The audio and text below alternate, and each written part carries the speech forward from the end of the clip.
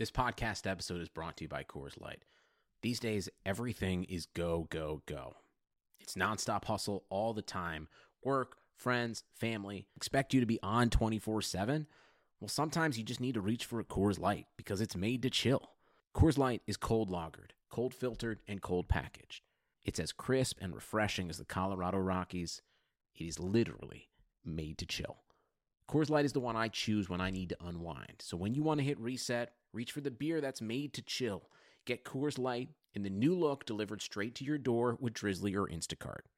Celebrate responsibly. Coors Brewing Company, Golden, Colorado. What's up, guys? Our Nation News Podcast. My name is Salman Ali at Red Nation Hoops on Twitter. And we're here late night, the day before Game 2. And I just rewatched that Game 1. I thought, I wanted to take some time to get my thoughts together, see the schemes and just kind of see what OKC was doing that first game, see what the Rockets are doing in that first game, and give you guys a better idea of our thoughts, our analysis on the thing, on stuff. Here with Forrest Walker at Do Nots on Twitter. How you doing, man? Hey, how's it going? Doing good. So, thoughts off the top of your head on Game 1? That went better than expected. that's number one, right? Yeah. I mean, I'm not sure if I expect that going forward, but it's really encouraging that the Rockets managed to play so well while shooting so poorly from beyond the three-point line. And that was kind of one of everybody's big keys, right? When we were writing our preview for this series, I asked everybody what's an important stat you're going to be watching, and pretty much everybody except for I think it was Joshua, everybody picked 3-point percentage, right? That's the stat that it pertains more to the Rockets more than any other team in the NBA. If they make their threes, they're in a good place. If they don't, they're kind of between a rock and a hard place, right? And they still managed to win that game without making their threes, which I thought was really encouraging. Yeah, they were 10 of 33 or so. So that's not great. I mean, it's not bad. It's not as bad as it sometimes has been. At the early part of the game when they were shooting 3 for 18 or something, it was pretty grim looking.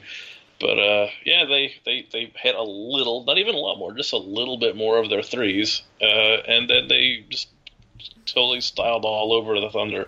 That was a big thing to see, that they actually can beat that team without shooting threes particularly well. Though I think a large part of it was that they adapted very well to what was happening. They did just go inside a lot more. They decided, well, fine, if you guys are going to prioritize defending a three over everything else, we'll make you pay. So seeing that they actually have the ability to make them pay is really important. I would be very surprised if another game went that well in this series, but that's just because that was pretty much the most one-sided outcome you can expect. Yeah, and I think you'd be naive to kind of expect that going forward. I think the Rockets kind of beat the Thunder at their own game, right? Like they crashed the glass pretty hard, and they beat the Thunder in that aspect, which was pretty surprising because the Thunder are probably the best rebounding team in basketball this year, and it was pretty simple that what the Thunder strategy was, right? And I don't necessarily think it was a bad strategy, right? It was just let's close out hard on the 3-point line, and let's switch everything. Let's switch every pick and roll with James Harden, and let's let him beat us, right? And that's a good strategy in theory. In reality, Harden just might beat you, right? He just beat him, yeah. Yeah. That just might happen, and that's basically what happened for throughout the course of the game. He started off the game rough, and that was because I think he was a little bit surprised by what the Thunder were doing, right? They switched every pick and roll, and that's normally not how you guard James Harden, his shooters weren't available to him, and it felt. I tweeted this during the game, it felt very much like the 2014-15 Rockets, where they defended pretty hard, they crashed the glass hard, and they let Harden control the offense and do everything, right? That's how it felt the first half of that game.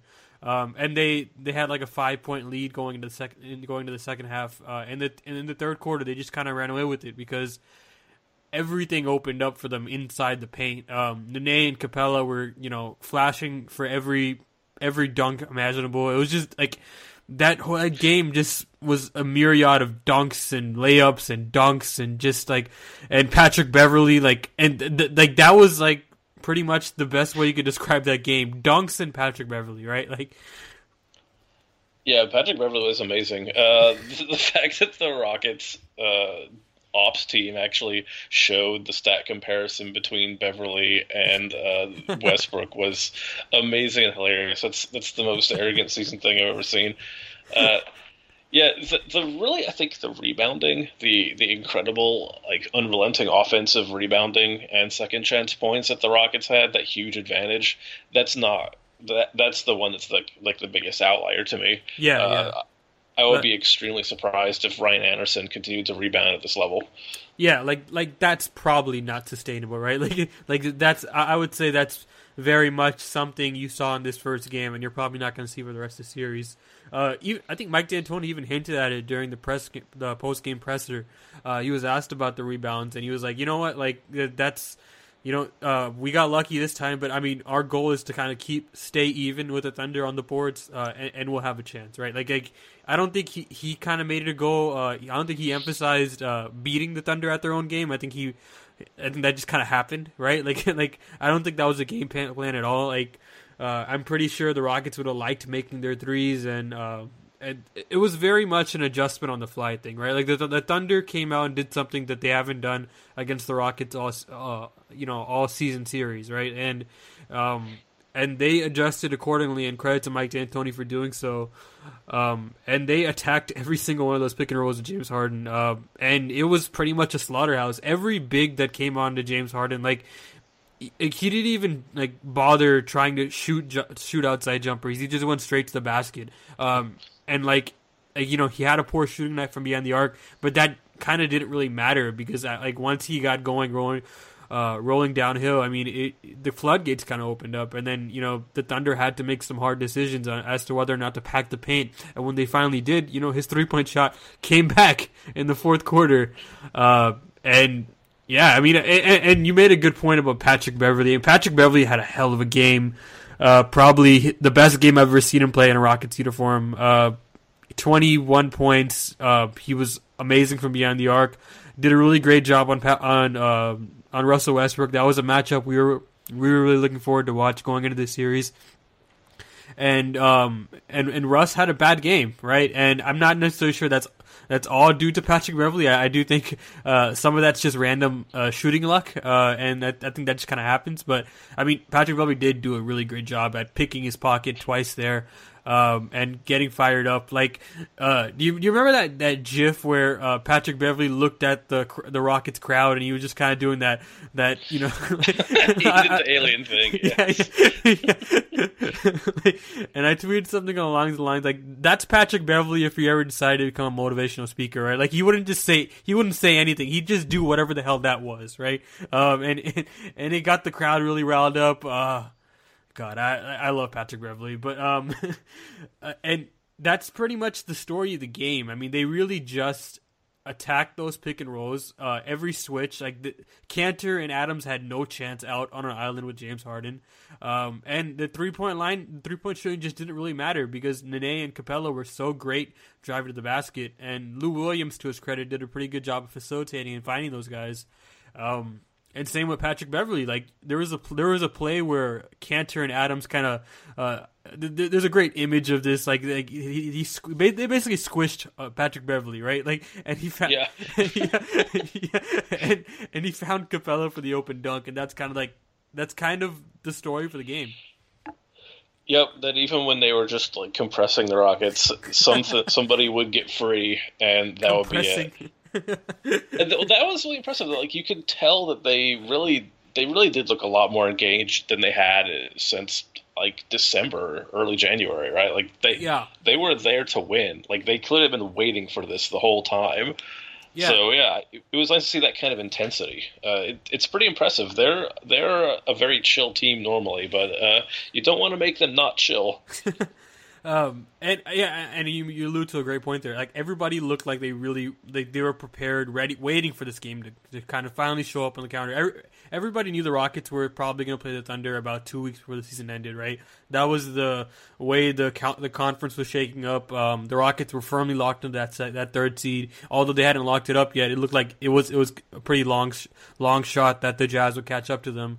That the Clippers would catch up to them, and it looked like the Thunder were locked in that sixth seed, so they kind of knew they were going to play the Thunder for a while, and I think that contributed to that late season malaise that they kind of showed, right? Like there was a lot of games where they just didn't care, and they rested a lot down the stretch, and I think that really helped them. Like Nene looked awesome, like especially in this game, like he looked so spry. He was dunking like crazy. He was finishing around the rim. He was rebounding. Capella looked awesome. Like, do you remember that one play where Capella like fell onto the floor and he basically did a squat and made that ridiculous like circus layup? Like the bigs looked awesome. Good. Yeah, they didn't even want to give that as a continuation at first, and then they're like, "Oh, I guess we have to. I guess he didn't dribble at all here." and I didn't think it was continuation at first either. And they showed the replay. I'm like, yeah, that's continuation, man. Like, and then you got rewarded for it. Like the bigs looked really great, and that's kind of like a good sign going forward because like you want Nene and Capella to have fresh legs because they're kind of like. They're what makes Houston opponents make tough decisions, right? Like you can't show on James Harden pick and roll on James Harden's pick and rolls because then you got to worry about Clint Capella and Nene flashing in for a dunk, and you can't leave the shooters because I mean they're shooters, right? And you can't leave James Harden because he's James Harden, and that's kind of what Billy Donovan was talking about after the game. He was like with this Rockets team, you kind of have to pick your poison, right? And the Thunder definitely picked their poison. They avoided a 3-point shot, and I thought that was I don't think it was a ridiculous strategy at all. Like there are a lot of people killing the Thunder for this, and I think you can kill them for not adjusting in the second half. But I think it was a decent strategy. They just backfired because Patrick Beverley went off, and the bigs were just like awesome in the paint. And they out rebounded the Thunder. Like you can't really kill them for going with that strategy, right? Yeah, and they got to figure out who they can and can't play somehow, and it's Cantor. Yeah, can't play Cantor. Did you see that one like video of Billy Donovan at the bench and he kind of said it. Yeah, he just said can't play Cantor. Yeah, I mean that's. I mean, I don't think we have anything else to say on this game. As far as game 2 going forward, I think this is going to be a lot closer to game 1. I think there's not really much to go in the other direction. Yeah. So. I mean, like, I just think Billy Donovan's a really great playoff coach. We saw this last year, right? Like, they got blown out by the Spurs last year in game 1 of the second round, and they kind of adjusted really well to that. And he made great adjustments throughout the playoffs. Like, I'm not sure if they're gonna keep switching on pick and rolls. I was listening to a practice interview with Billy Donovan, and he said they're probably not going to do that anymore. Like apparently they weren't supposed to do that originally. Like they weren't supposed to switch the pick and rolls originally. So I don't know what happened there. Like if that was a miscommunication between Adams and Billy Donovan, or Cantor and Billy Donovan, whatever it was. Like maybe it was just an in-game situation thing where they just felt like they had to switch. I don't know, but apparently that wasn't the game plan going forward. But that's clearly not going to be the game plan now, right? Like, no, it can't be. Yeah, and that opens up a lot for the shooters, right? Like if they're not going to switch everything, that makes the passing lanes a lot more open, and that makes like a hot night from Ryan Anderson and a hot night from Eric Gordon more prone to happen. Yeah, I'm not sure what they're going to do. I mean, presumably they're going to stay at home, on Harden more. I guess they're going to probably try to give him better coverage. I mean, you really can't leave Steven Adams and Enes Kanter alone with James Harden on an island. We saw what happened. Enes Kanter just got inverted. It was brutalizing. Go ahead. Yeah, they're gonna have to do something new. They're gonna have to double James Harden probably, like give that a go, and then we'll see if the other Rockets can make them pay for it. I mean, really, when it comes down to how playoff series tend to go, is that one team one team plays their way and wins that way, then the other team tries to figure out how to counteract that, and eventually you can't make any more adjustments to counteract it. And it's a question of whether the Rockets can keep sending them new things they can't counteract or not. They ought to be able to.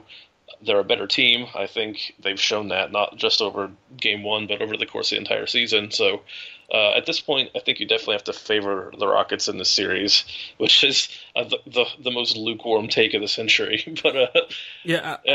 I think the Rockets are a better basketball team. That's just me. That's just my opinion. Like, I'm not sure what you think. I'm not sure what anybody else thinks. I just have a feeling that they might be better at this whole basketball thing this year. That's just my take. Yeah, I think that might be the case, and we'll see what's going to happen in the game tomorrow. You know, maybe the Thunder will win that game. Nothing's off the table. It's the playoffs. Crazy things happen. This could still very well be a 6-game series. I'm not ruling that out at all. Like the Rockets are probably not going to win the rebounding battle tomorrow. Like that seems like something that the Thunder are going to emphasize. I think they're going to play that Cantor and Adams lineup a lot more, because that seems to be a way that they could probably, not beat the Rockets, but kind of at least bully them a bit. Yeah, muck it up, right? Like that's the way they can kind of muck up the series. They're really good when they try offensive rebounding everything and try getting second chance points, right? Like that when you don't have shooters, like that's kind of the best thing to do, right? Offensive rebound everything.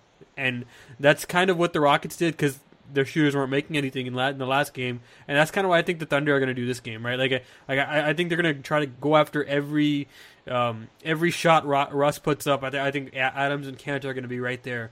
I'm assuming they're going to play that two big lineup. Even if they don't, they're definitely going to play Jeremy Grant a lot more. I think they ought to, because he's just a really good defender, and he's really athletic. Gives them a lot of vertical spacing that they didn't have before.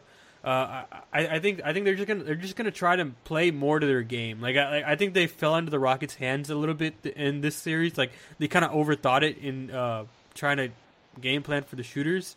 But I think next game, I think they're gonna dominate the glass a little bit more, and that's where the Rockets got to make their shots, and that's kind of where the series is up in the air, and that's kind of why we all predicted that making their threes is going to be important, right? Like they might have gotten away with it this game, but they're probably gonna have to do better than 10 for 33, right? Like Ryan Anderson is probably gonna have to make a lot more of his shots, Patrick Beverley has to continue his stellar play. I'm glad they got this. They got these 3 days off, because Patrick Beverley got hit pretty hard on that screen. Yeah, sure did. Yeah, he went down hard. People were like, "Why doesn't he get a concussion protocol? We need to figure this out. Is he okay?" Yeah. Like we need to get him to the bench and do that flashlight eye thing. Like we need to like stop the game. Like put him in bubble wrap. Do something like that. That looked really, really awful. Like it hurt me just watching that play. Like Adams clearly stuck his shoulder out there. It didn't get called, whatever. But I mean, Patrick Beverley got up. It seemed like he played a lot better after that. I feel like it fired him up. Patrick Beverley's just weird that way. But I'm glad they're getting this day off. Like maybe if he hurt his back there, you can put some ice on it, put some heat on it, whatever, get better. And by the way, it looks like Harden's healthy. Like I have a feeling Harden's wrist is fine now. Like he was making all his shots this game, and since I haven't put the stat up on Twitter yet, but he's been doing a lot better since they took that game off. I think it was Phoenix, right? Yeah, and since they took that game off in Phoenix, he's been playing a lot better. Like it looks like that wrist isn't bothering him at all. Like and it worried me there for a second when he came out with that quote saying the wrist is what it is. But I mean, it looks like it looks like he's fine, and that's really encouraging for the Rockets. Yeah, he seems like he's back to form, which is really good for Houston and really bad for the Thunder. We're gonna see a pretty knockdown, drag-out fight, I think, tomorrow. If the Thunder are going to make a counterpunch, it's got to be tomorrow. You can't go down 2-1. You can't go down 2-0 in a series like this. You can't be the Celtics. Don't do that. You coming back from a 2-0 deficit is really hard. Like the Thunder are not good enough, I think, to pull off winning 4 in 5 games. I think you gotta win this one. Like if they don't come out with all guns blazing, they're up the creek. So we'll see how well they're able to do with that. Yeah, and I think Russ is going to play a lot better. That's pretty much guaranteed, right? Like there's no way he could play worse than what he did on Sunday. And that's a big thing for the Thunder if he plays well. Like the Thunder strategy is pretty much keep the game close. So for the last 5 minutes, you have a chance, right? Like I don't think there's any situation you can see the Thunder getting a large deficit. I mean, getting a large lead over the Rockets. Like I have a hard time picturing that. But I think the strategy is like let's try to keep the game close to the last 5 minutes and let Russ do his thing, right? Because that's kind of worked. That's kind of what's worked for them all season. I think that's probably what their best game plan is going forward. Yeah, I mean, one of the strengths is that Russ can seemingly just turn it on at the end. Like, I've joked around that Russ has a special ability that any lead against his team only counts as 1 quarter in the last quarter. Like, if you're up 10 against him, you're actually up like 2 or 3 because they'll just find a way to close it up somehow. They didn't in game 1, but it was also just so far out of hand that there was not really a chance for it to happen. Yeah, and we'll see what happens. I'm 99% sure the Thunder are going to come out a lot better than what they did on Sunday. It's pretty much impossible for them not to, considering how awful they looked on Sunday. I think they're going to be a lot better on the glass. I think Russ is going to be a lot better. I think the game's going to be a lot closer. I still think this series is going to be compelling. Like for the national audience, I don't think you guys are going to be missing out on what should be a fun series. I still think the series has the potential to be a lot of fun. I still think the potential for a Russ Harden duel is still very much on the table. Just because Russ didn't play well in the first game, like he's a superstar. He's gonna bounce back and play awesome the next 3 games. And Harden should like it's going to be interesting to see how Harden responds to whatever OKC does next, because I don't think they're going to switch everything this time, but whatever they do, I think Harden's going to be pretty well prepared for it because he's a very smart player. And yeah, I think the next game should be fun. I think it should be close. And we're going to be doing a lot of these podcasts after every game. It may not be right after every game, but it's going to be in between each game, and you'll be able to get a podcast and get a preview for the next game. And yeah, guys, subscribe to us on iTunes, Stitcher, and Google Play. Follow me on Twitter at RedNationHoops. Follow Forrest on Twitter at DoNots. And yeah, guys, good night. Nobody builds 5G like Verizon builds 5G. Because we're the engineers who built the most reliable network in America. And the more you do with 5G, the more building it right matters. The more your network matters. The more Verizon engineers going the extra mile matters. It's us pushing us. It's Verizon versus Verizon. 5G built right from America's most reliable network. Most reliable based on rankings from RootMetrics second half 2020 U.S. report of 3 mobile networks. Results may vary. Award is not an endorsement.